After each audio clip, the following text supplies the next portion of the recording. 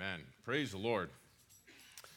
All right. Well, if you would grab your Bibles and take them out, please.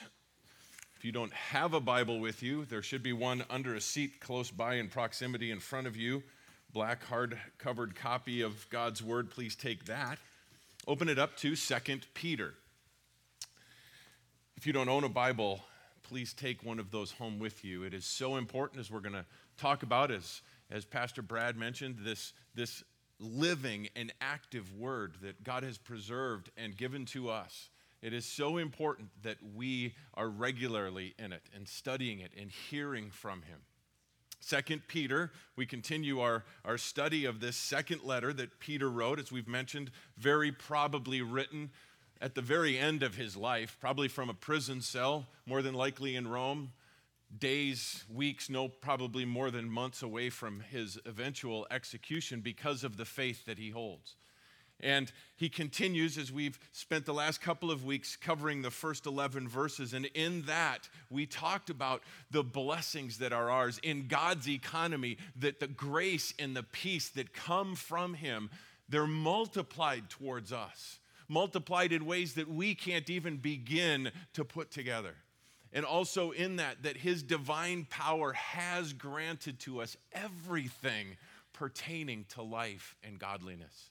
We talked about the fact that His glory and excellence has granted to us precious and magnificent promises. And last week we talked about the response that we are to have because of this amazing God that we have and the gifts that He pours out upon us, the blessings and the grace, that we are to be actively involved, diligently applying those gifts that He's given to us. We talked about it, moral excellence and knowledge.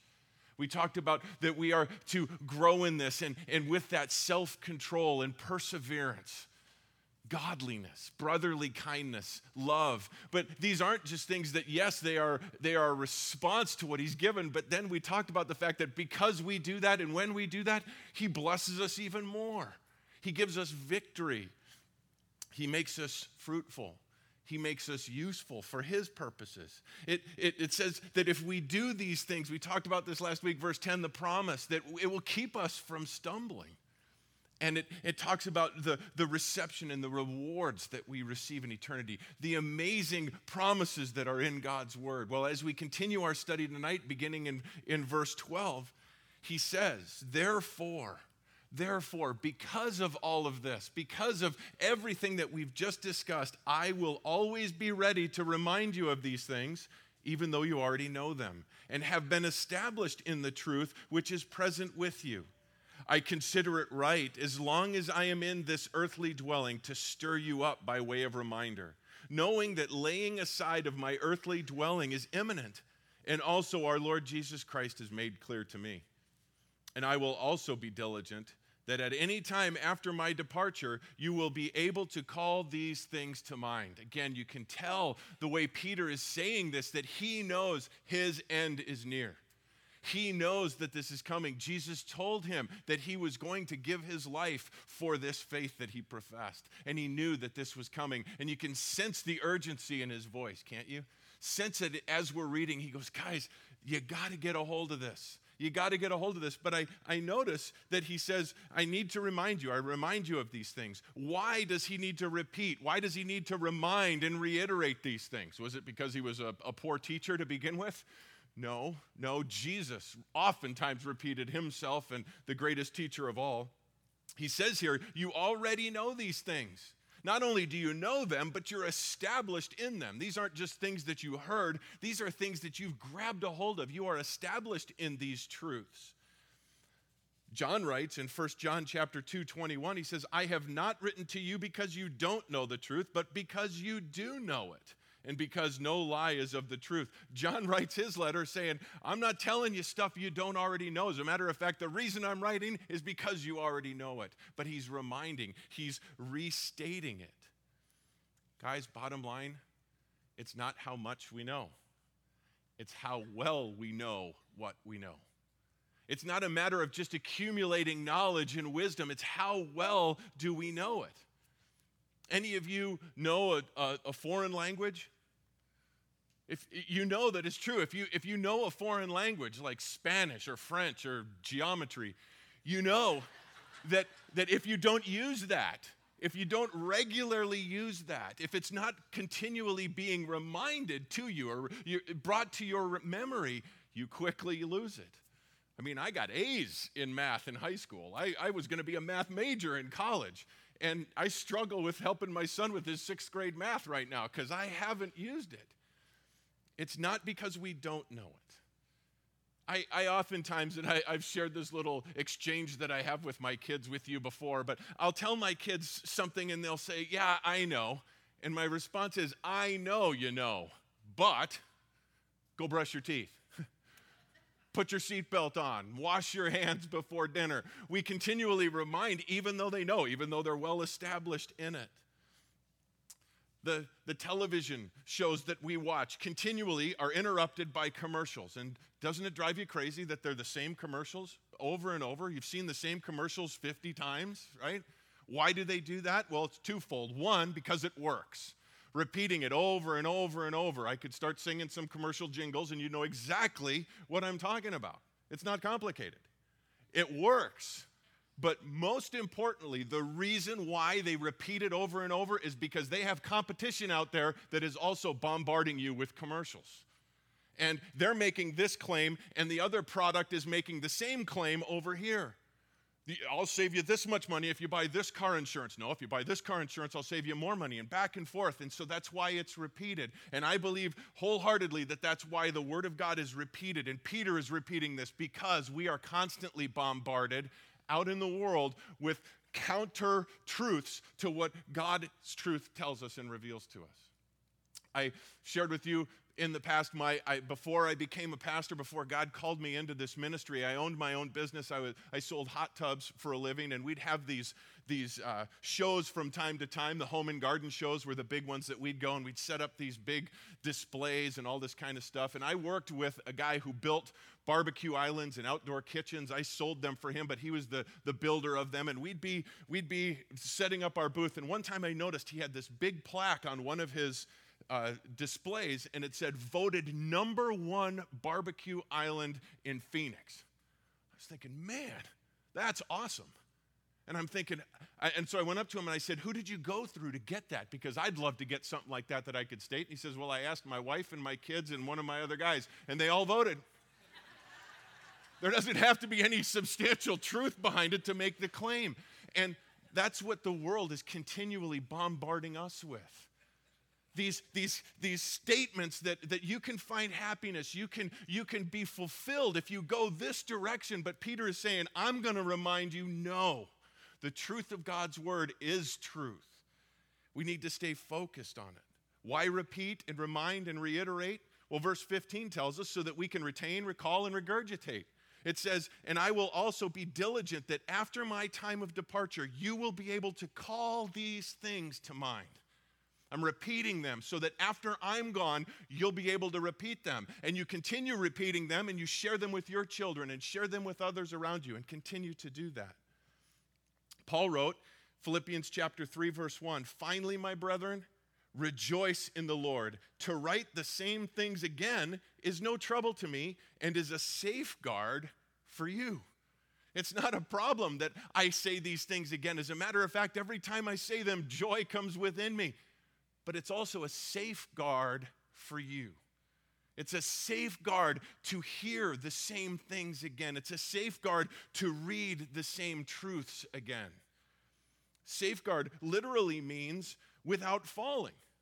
It's a security against stumbling. And again, if we go back to verse 10, we talked about the promise that we have. If we diligently apply these gifts that God has given to us, it says we will never stumble.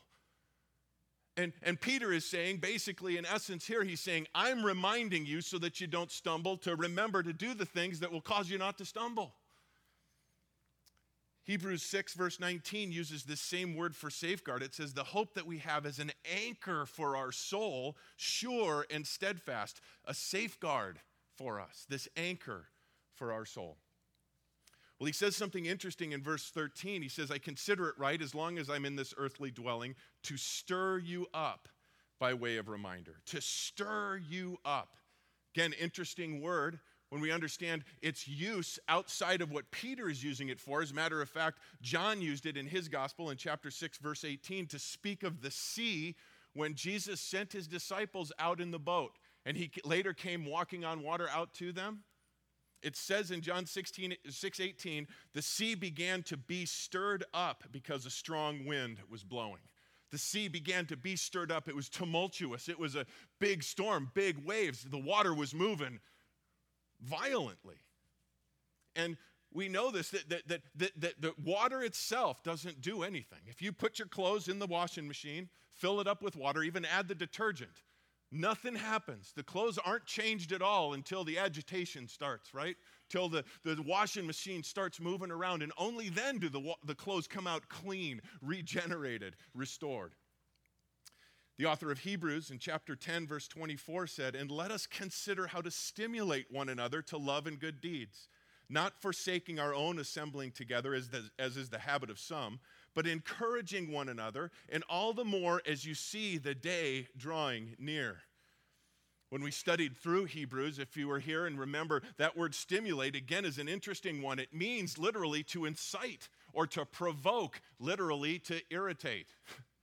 To irritate. If you're riding home late, you went up and you were up in Flagstaff for the weekend, and you're driving back, and it's late at night, and the driver of the car is kind of nodding off while driving. You're not going to say, excuse me. You say, wake up! What are you doing? Right?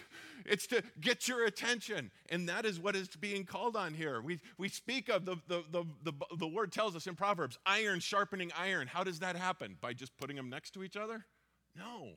No, by irritating, by coming in contact with one another. We're to think of ways to encourage one another. It's not, I don't mean try to find ways to irritate each other. That's not the point of what I'm saying. But what he is saying is there's action involved here. So often, people want to have a James Bond type of spirituality. I don't mind being shaken a little bit, but not stirred. I don't want to have this thing stirred up within me because I'm afraid of what that might reveal. I'm afraid of what that might cause. And Peter is telling us here, guys, I'm doing this to stir you up because of the blessings that come from it. We miss so much of what God has in store for us because we don't go that extra step. We don't desire this stirring within us. Interesting story in 2 Kings chapter 4. You can read it for yourself later on, 2 Kings chapter 4. It's talking about the prophet Elisha, and a widow comes up to him, and she says, I need help. My husband died, and he left us this debt to pay, and I can't pay it. And back then, if you couldn't pay your debt, you became a slave. You became a slave to the person that you owed money to. So she was saying to him, they've come and they want to make my 2 sons slaves. And if they go and be slaves, I'll have no one left. Help me.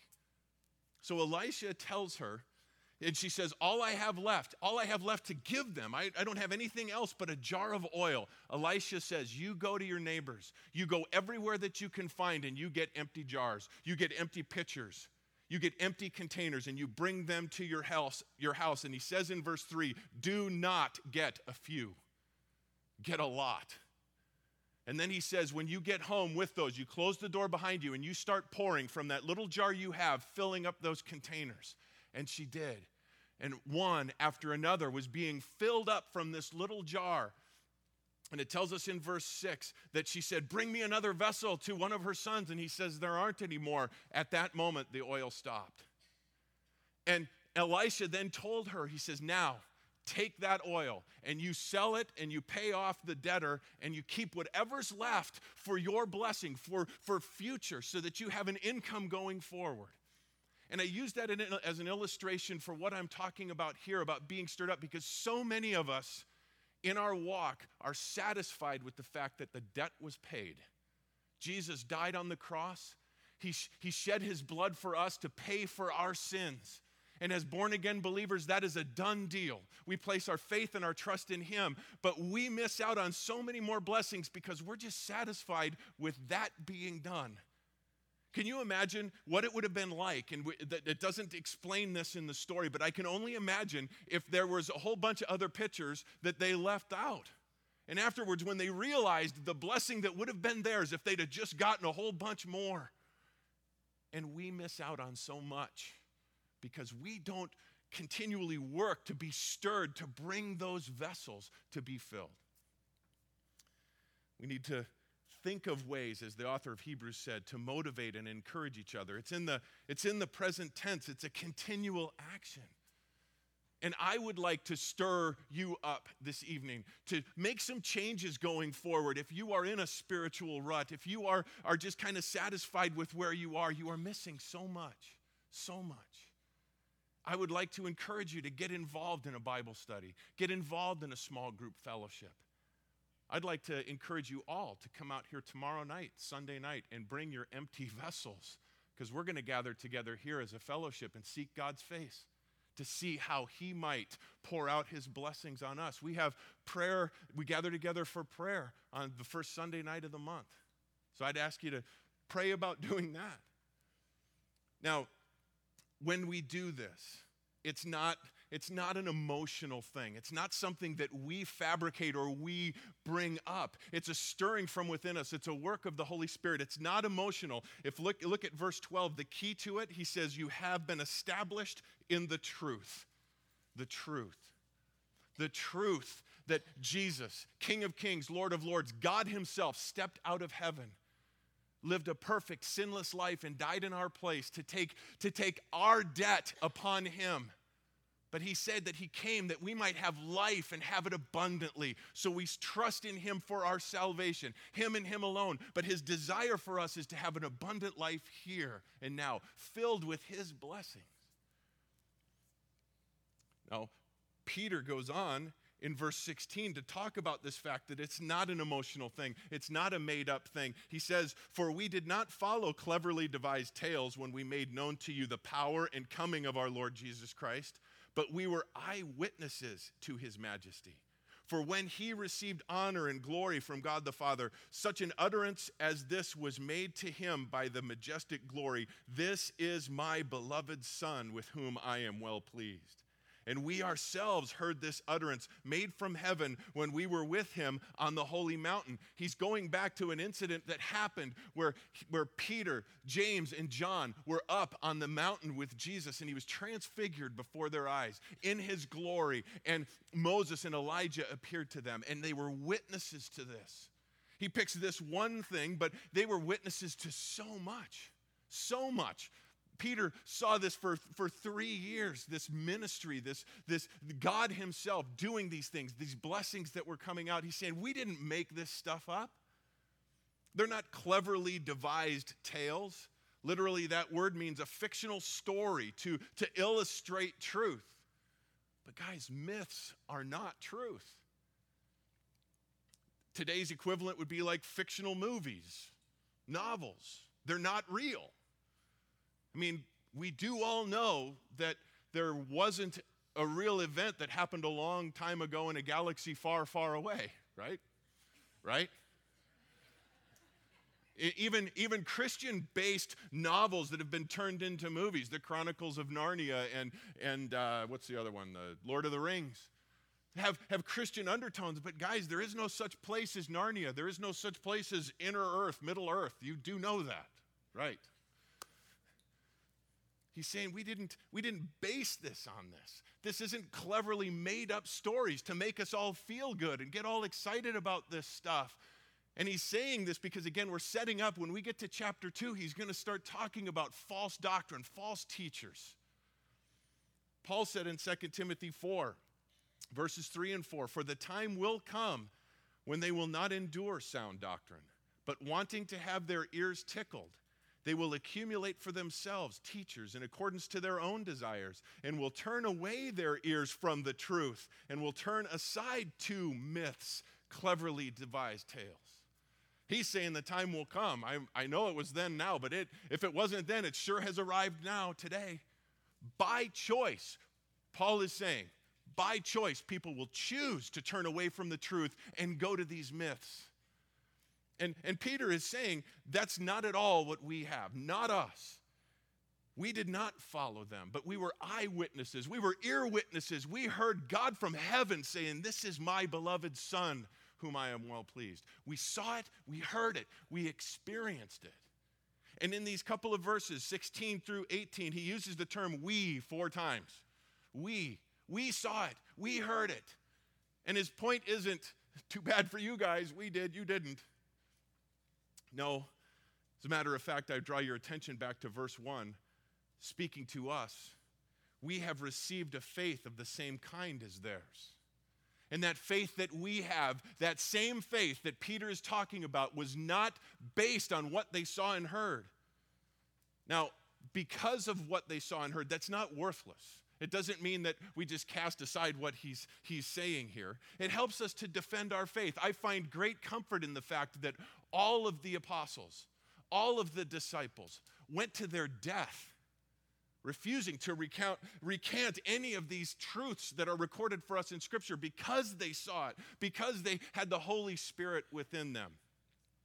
But there's a danger in relying on experiences, relying on our recollection of things, relying on that alone, because quite honestly, when we see things, when we experience things, it stirs up within us a desire to see more.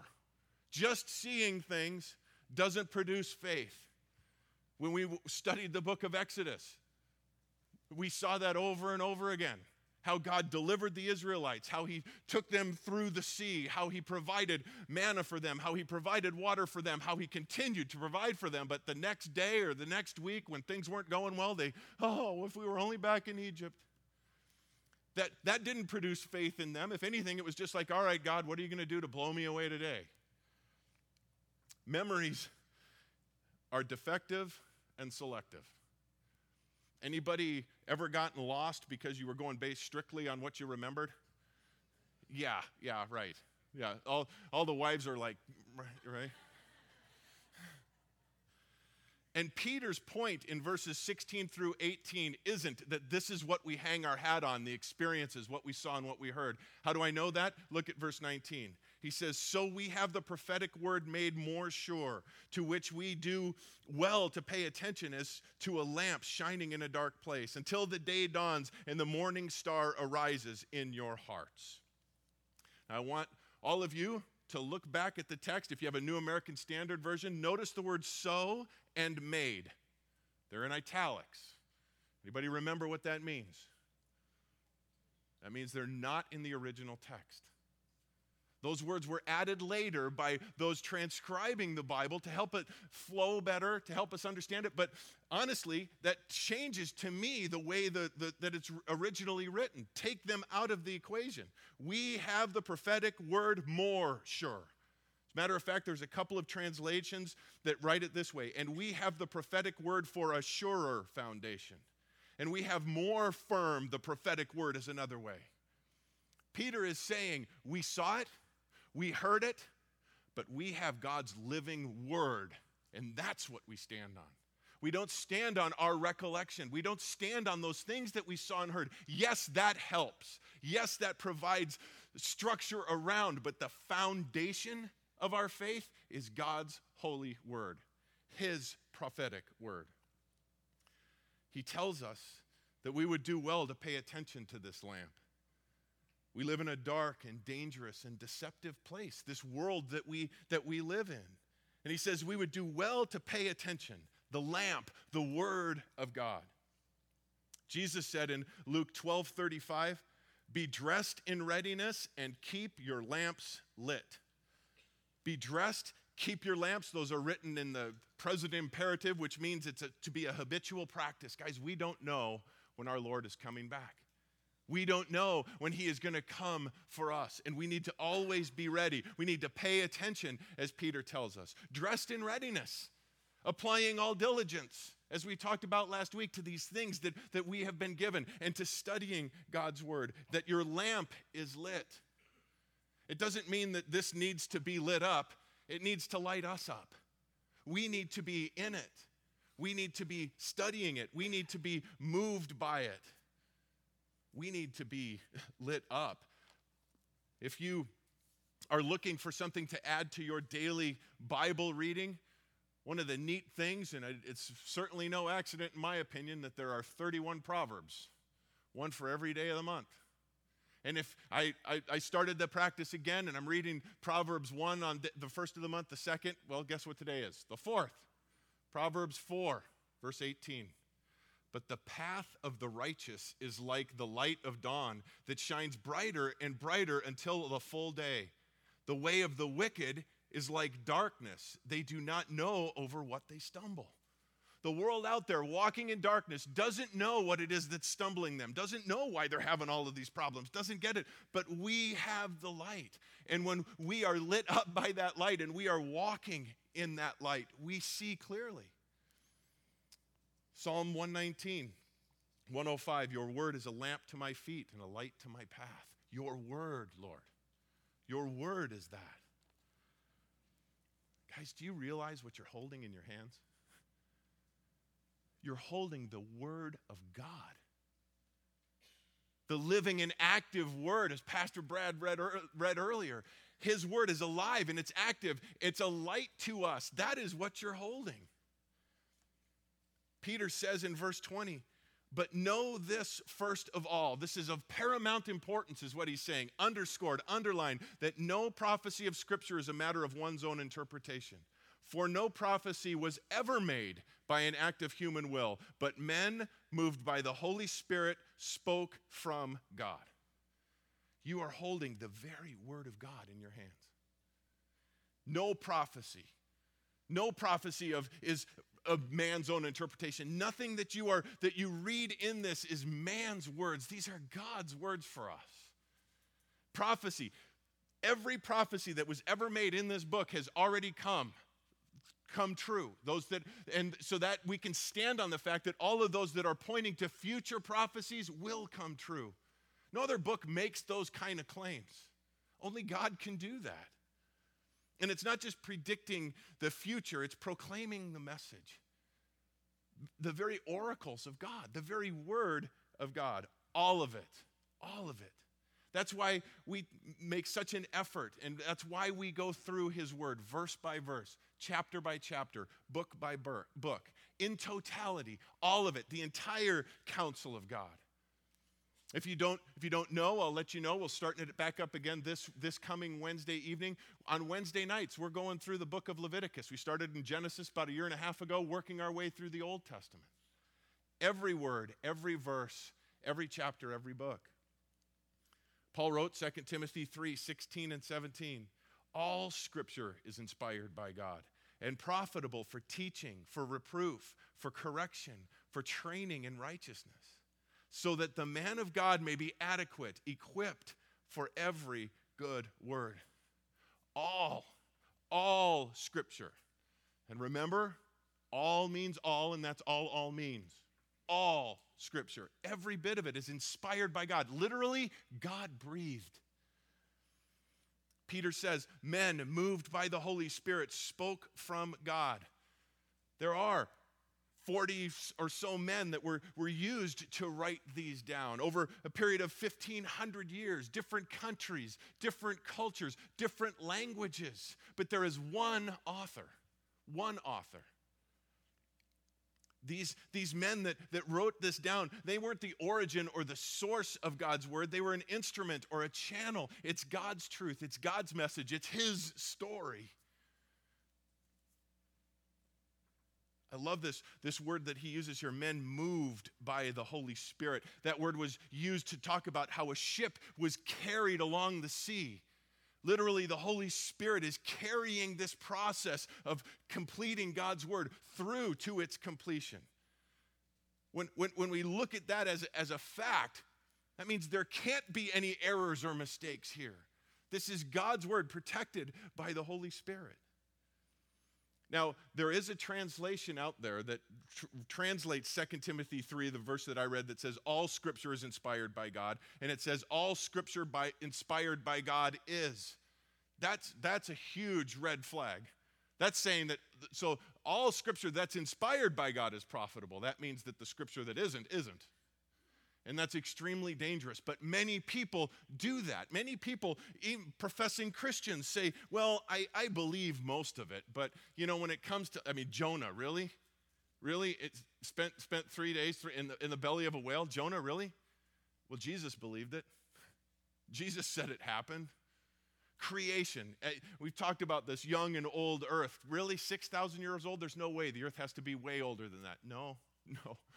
In the beginning, God created. 6,000 years ago, roughly, creation happened. If it's not that way, if it is that some of it's inspired and some of it is man, who decides what? Unfortunately, again, those that teach that, those that move forward in that, they teach that the stuff that's inspired is the good stuff, and the stuff that hurts a little bit, not so much. See, guys, we're not to judge Scripture. Scripture judges us. Scripture. God has preserved His Word. He has kept this together for us. Nothing else explains why the Bible is still here. There's no other explanation. The enemy has been at work since the beginning to try to destroy God's word. The world around us, many people have said that this will be an antiquated book. This will be completely gone, yet it's still the number one best-selling book in the world. God has protected it. He's preserved it. And Paul tells us that it's profitable. It's beneficial. It's productive. It's sufficient. All sufficient. Everything that we need. As Peter told us, everything that we need has been given to us for this life, godliness. It's all here. It's been all given to us. It's all here. Looking again, back in verse 3, seeing that His divine power has granted to us everything pertaining to life and godliness through the true knowledge of Him who called us by His own glory and excellence. For by these He has granted to us His precious and magnificent promises, so that by them you may become partakers of the divine nature, having escaped the corruption that is in the world by lust. I repeat that. It's no trouble to me, and it's a safeguard to you. Know this. Know this. Jude, verse 3 says, Beloved, while I was making every effort to write you about our common salvation, I felt the necessity to write to you, appealing that you contend earnestly for the faith which was once for all handed down to the saints. Once for all. It's all here. There's no additions. There's no later things that are added to it. Everything that we need is right here in God's Word. When people come to your door and knock on your door and say, yeah, we understand that this is God's word, but you need this in order to understand it. You need this magazine. You need this pamphlet. You need this in order to understand it. No. Commentaries, by the way, are good tools. But the best commentary on the Bible, you already are holding it. It's the Word of God itself. If you don't know how to do that, if you have in your margins, there's cross-references. There's little letters above that you look at and you go over here and you say, okay, and it tells you another scripture that you can go to. People have painstakingly gone through this to use so that we can utilize this one book because it's all in here. It's all here. That's why being in God's Word daily is so important. So important. Reading it, studying it. By the way, getting lost in the Word of God is awesome. It's awesome. There's times when I'll call my wife and it's like, I've already taken the kids and dropped them off at the bus stop at 7 o'clock and I'm busy with my day and I knew that when I was leaving, she was going to have her quiet time with the Lord, and I'll call her 9:30, 10 o'clock and I'll say, so how you doing? How was your time with the Lord? She goes, oh, I'm still in it. She goes, you wouldn't believe where I am right now, and she goes through this and she talks about how God has just so revealed all of these things to her as she's just reading through God's Word. Paul tells us, that it's profitable, that it's sufficient for us for teaching. He's not talking about the process or the method, but the content. That's why, again, I've been called, I can't do anything else, to teach through the Bible verse by verse. The content is here. I have nothing to add to it. I have nothing to bring to it. We go through it verse by verse. The content, it's profitable in that. It's profitable for reproof. That's the idea of correcting bad behavior, pointing out false doctrine. When we hear something, we can say, I don't know if that's true. And I challenge all of you, don't just take it because I said it. Be like the Bereans. Go home this week and go into God's word, and you verify that what I am saying up here is true. You hold me accountable to that. The idea of reproof, if we spend time in God's word, there shouldn't be more than a day or two where we're not convicted of something, because that's what it does in us as well. It shows us areas that we need to work harder in, that we need to focus in, that we need to surrender more.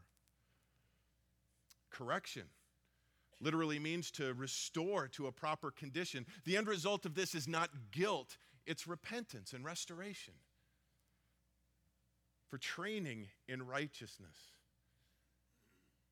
Jesus said an amazing statement, short but so powerful. In his prayer to the Father, he said, Father, sanctify them by the truth. Your word is truth.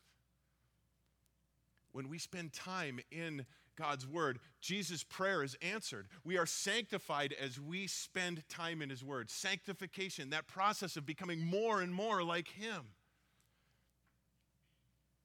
Adequate, equipped for every good work. Complete, capable, enabled to meet the demands of righteousness. Again, we've talked about this. We can read through God's word and we can come away with it feeling like, man, that's too much for me. Yes, it is. But that's where we surrender to the Holy Spirit and we spend more time in his word. And in that, we receive the power and the direction to follow as we are to do, to fulfill what we're called to do. Paul, lastly, writes in Romans chapter 15, for whatever was written in earlier times was written for our instruction, so that through perseverance and the encouragement of the scriptures, we might have hope. The encouragement of the scriptures. We have hope. Again, not just, I wish this happened someday. Hope, that rock solid, secure foundation that we have. The certainty that we have. Peter's, again, we're going to start getting into next week, into chapter 2, talking about false teaching, false doctrines, false things that are out there. He's saying you got to be aware of this. You have to be prepared for this. And he says, that's why I'm repeating it again. Be in God's word. And I challenge you, as I've challenged myself, I've challenged my family, and I will repeat this. Be in God's word. Make it a daily discipline. If you say, man, I don't have time. I don't have time. My day is full.